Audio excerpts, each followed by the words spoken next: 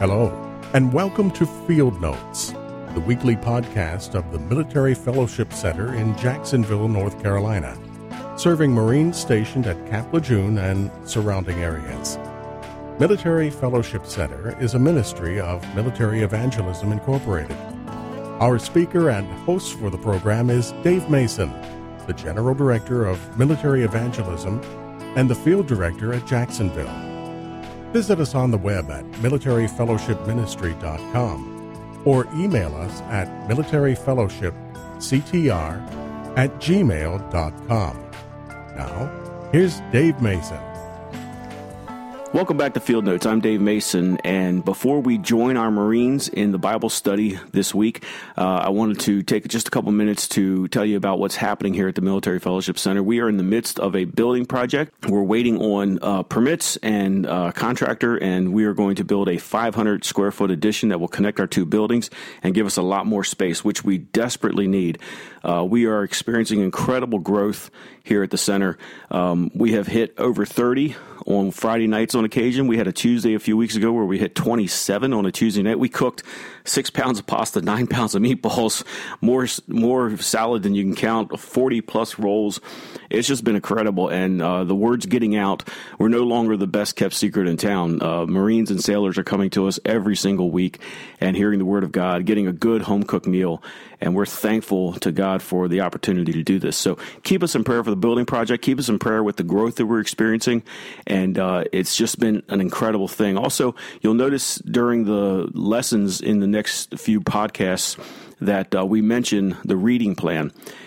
We had started on January 1st, 2019, we started a reading plan to go through the entire New Testament in 90 days. And our Marines have really taken hold of this, and sometimes you'll hear me reference the reading for this week. And so each week as the Marines read, I bring a lesson out of what they've been reading for that week. So this podcast is out of Luke chapter 7 and the woman with the alabaster box. So you can find that passage in your Bibles and join us as we enter into the Bible study at the Military Fellowship Center. Thank you and God bless.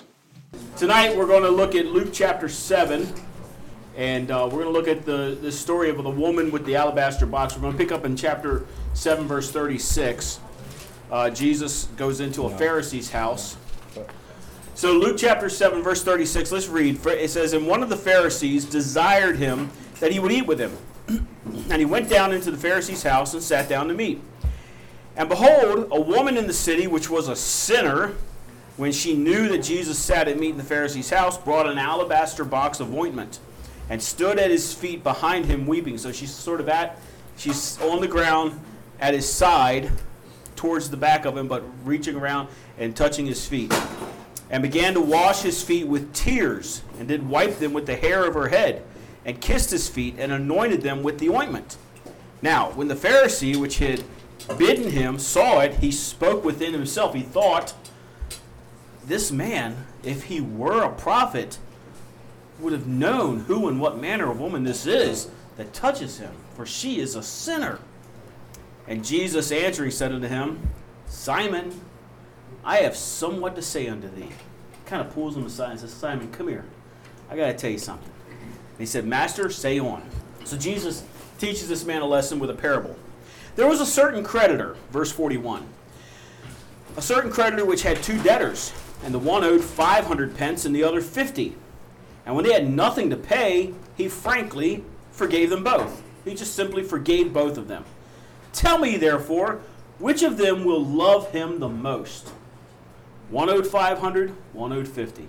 Which one will love him the most?" Verse 43, Simon answered and said, "I suppose he that to whom he forgave the most." And he said unto him, "Thou hast rightly judged." And he turned to the woman. He turns away from Simon, turns to the woman, and starts speaking to Simon as he's looking at the woman. "Seest thou this woman? I entered into thine house. Thou gave me no water for my feet, but she has washed my feet with tears, and wiped them with the hairs of her head. Thou gavest me no kiss, but this woman since the time I came in has not ceased to kiss my feet. My head with oil thou did not anoint, but this woman has anointed my feet with ointment.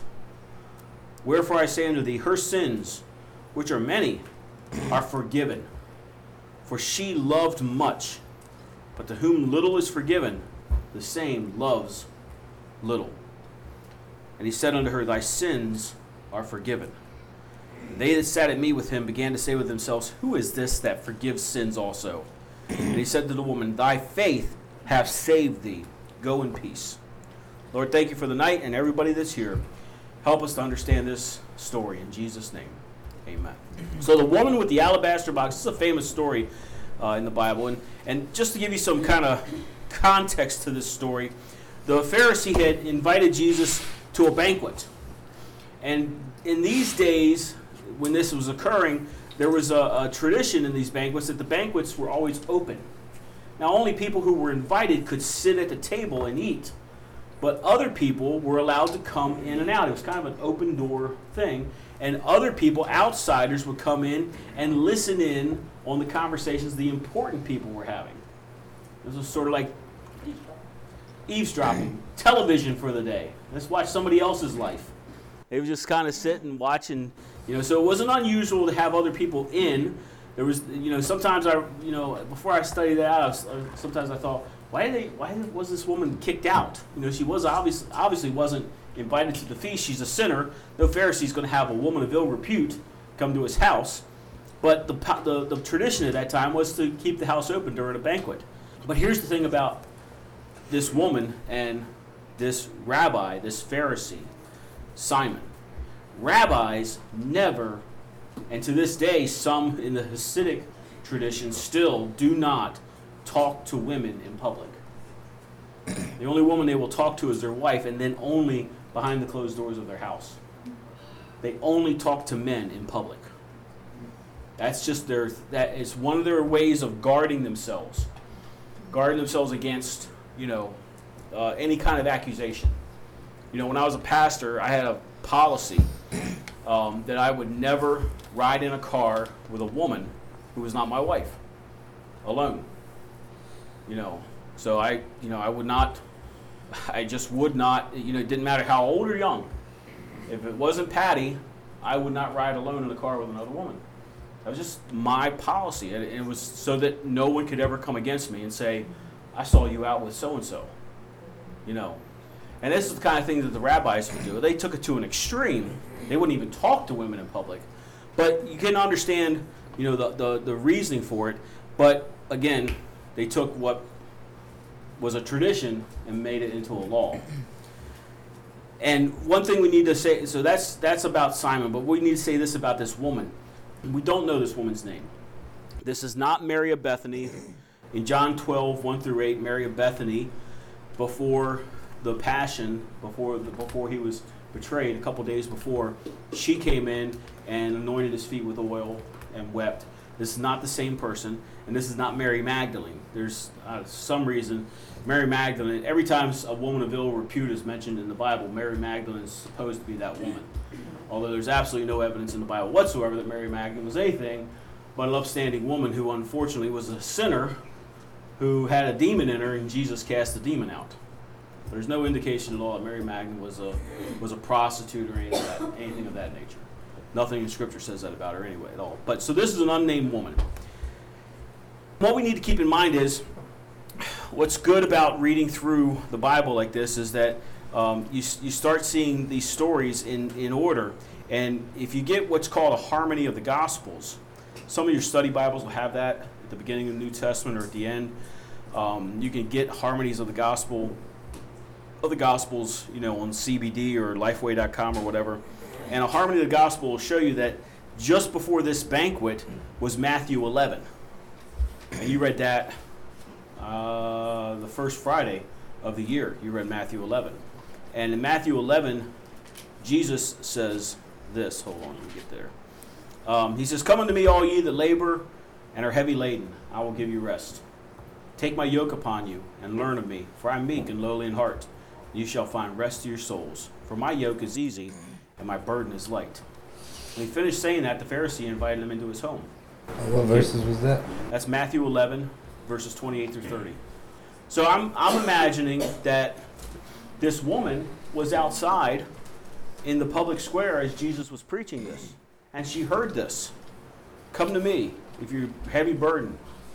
and I'll give you rest. Take my yoke upon you, because my yoke is light, right? My burden's easy. I'll give you rest to your souls. I think that this woman maybe accepted that gift that Jesus was offering right there. I think maybe she gave her heart to him at that moment. I think perhaps this woman who's kneeling at the feet of Jesus is already saved. And now she's heard the word of God. She's accepted it. She's experiencing joy unspeakable, full of glory. She goes and spends every cent she has and buys this expensive box of ointment, this alabaster box of ointment, and goes in and kneels at the master's feet, breaks the box over his feet, anoints his feet with tears and this ointment, and wipes his feet with her hair and kisses them. This is a thank you. This is a religious act that's done in thanksgiving, not as an attempt to gain salvation, not as an attempt to gain righteousness, not as an attempt to show how pious she is, but rather in response to what Christ has done in her life. And that's really the point, you know. I'll get to that in a second. I don't want to get past this. Still got to get these character sketches done. Simon the Pharisee sees this woman knelt at the master's feet, and quite frankly, he's embarrassed. This is his feast, and now this woman's there, and she's touching the feet of Jesus. And Jesus is supposed to be a teacher of the law. He's a rabbi. He's a religious man. He's a righteous man, and he's thinking to himself, this man can't be a prophet, because if he was a prophet, he'd know what this woman was. Jesus, of course, is more than a prophet. He's God in the flesh, and he hears Simon's thoughts, because he knows everything. You do know that Jesus hears your thoughts, correct? He doesn't just hear the words you speak. He hears the thoughts you think. He sees the pictures in your mind that you have in your mind. All of it. It's an open book. I'm not trying to scare you. Well, yeah, I am. But he does. He sees it all. And he hears Simon's thoughts. You know, it's easy for Simon to say this woman's a sinner. What's hard for Simon to say is, I'm a sinner. It's easy for us to point a finger at someone. It's hard to remember that there's three fingers pointing back at us when we do that. Right? It's easy to show someone their sin. It's hard to admit it in our own lives. It's easy to see that speck in your brother's eye. Hard to see the 2x4 sticking out of yours. Right? This parable that Jesus is about to say to Simon about the man who has a creditor, the creditor who has two men owe him, it's not so much about the amount of sin that's forgiven. That's what Simon thinks. Who's going to love him more? The one that had the $500 forgiven, not the one at $50, right? He's going to love me more. That's true, but it's not about the amount of sin forgiven. It's about the awareness of sin in their lives. See, Jesus says, you know, those who are forgiven more will love him more, right? For to whom little is forgiven, the same loves little. You know who causes the most trouble in church? Church people. Sinners don't cause a whole lot of trouble in church. They just sit in the back with their hands folded in their laps and their heads bowed and just hoping for the grace of God. It's the righteous that cause all the trouble. Right? I see some of y'all shaking your heads. You know this is true.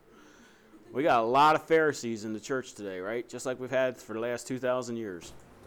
And it's real easy for us to point out someone else's sin. It's real hard to admit that we have sin in our lives. We don't want to admit to it. The person who grows up in a Christian home with Christian values, who's always in church from the age of 2, who's always been there, who's always in, they don't have as much of a testimony, right? And it's really a dangerous place to be sometimes for some of us because we haven't been forgiven for much. We don't really experience the grace of God the way someone who's been in sin and experienced a radical change in their life experienced it. That's not to say that we're supposed to go out and sin greatly so that grace may abound. Romans chapter 6 tells us don't do that. But we need to recognize that. And for those of us who have been blessed to grow up in Christian homes and to have always been around the faith, we need to remind ourselves on a daily basis we're not better than anyone else. We're no better, right? This woman was aware of her sin. Simon wasn't. Her sins were public. Simon's were private. Simon was as spiritually bankrupt as this woman, but he didn't know it. Verse 41 and 42, Jesus gives this parable. And he says, forgiveness is given equally. The greatest sinner and the obvious saint both get forgiven the same way, and it's the same effect. But the one who was a great sinner has a greater sense of obligation to the master. And so those of us who don't have as much to be forgiven, we need to remind ourselves, we need to look at stories like this and remind ourselves, hey, just because we haven't had a lot forgiven doesn't mean we should love the Lord even less. Any less, right? Sometimes it's more dangerous to be in the company of good folk. I remember one time we were looking at a church building up in Maryland. There was a church that we had heard was going to be for sale. We went and spoke to the pastor of the church. Turned out it wasn't for sale. And we were talking about the ministry and everything. The guy had a fairly dynamic ministry, but he said he had tons of turnover. He says, I always have the same amount of people. He says, but I don't ever have the same people. He says, he says, I might have 3 people who have been here 3 years. The rest of them are all gone. I just keep bringing new people in. He's like, why is that? He says, I just love sinners. He says, and the saints can't stand it. He says, so I bring in all these drunkards and drug addicts and prostitutes, and the church people get all upset and they leave. He says, I raise the drunks and the prostitutes and the drug addicts up, and they become church people, and I bring in more, and then they can't stand it, and they leave. You know, we need to remind ourselves, to whom much is forgiven, right? Much is due. And we need to keep that in mind.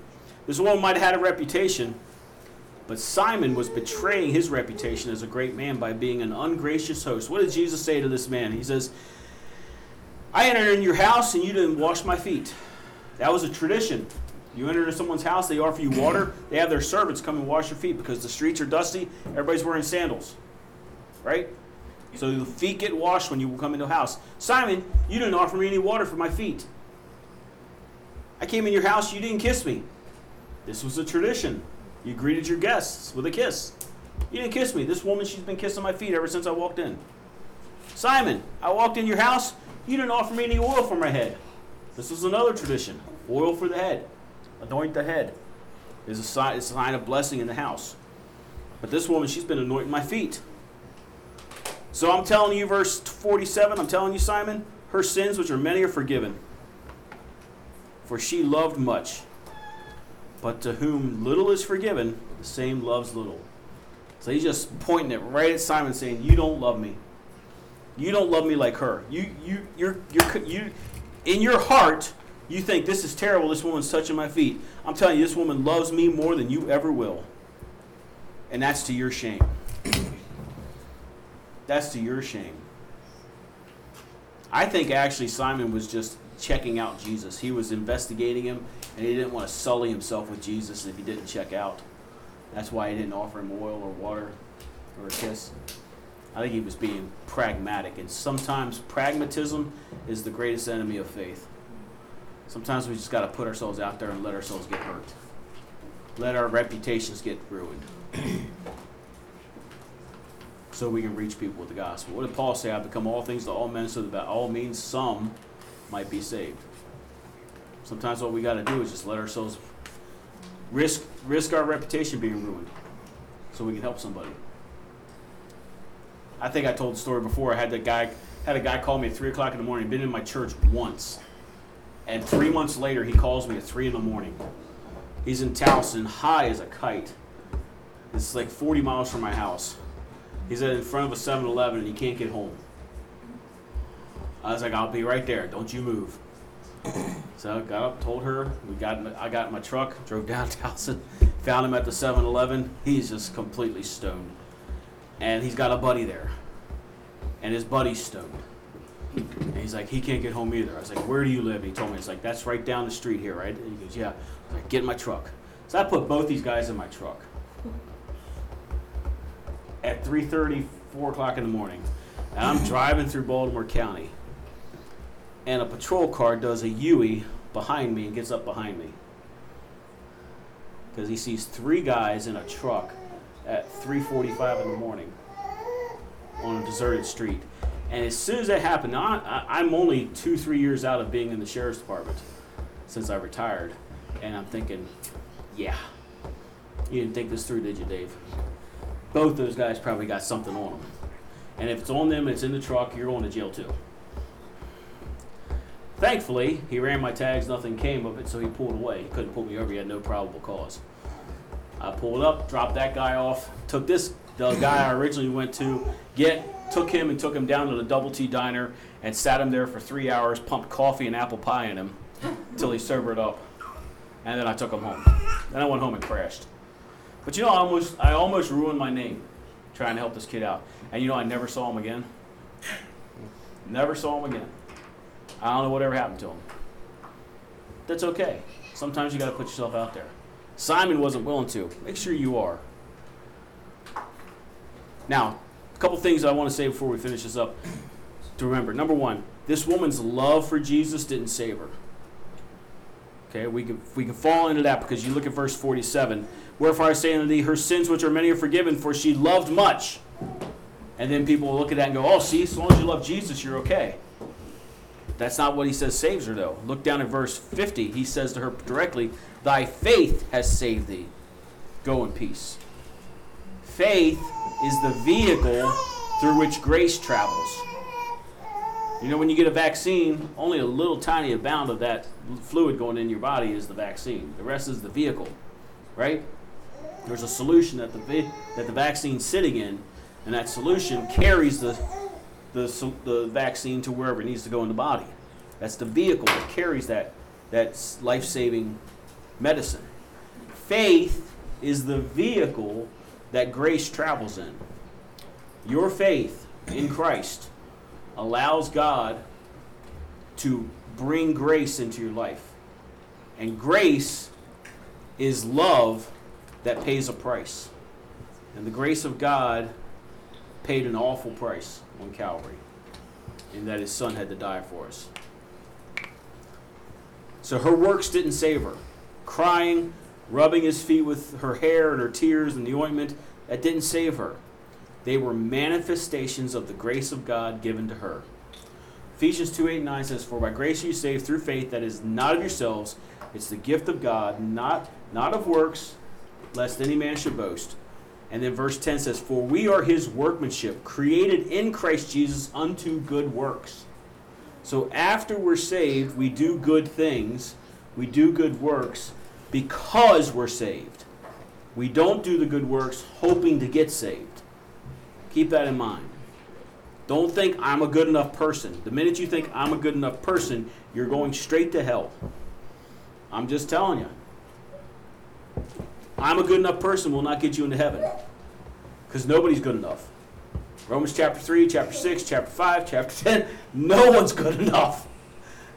John chapter 3. Nobody's good enough. We're all sinners come short of the glory of God, right? Every one of us.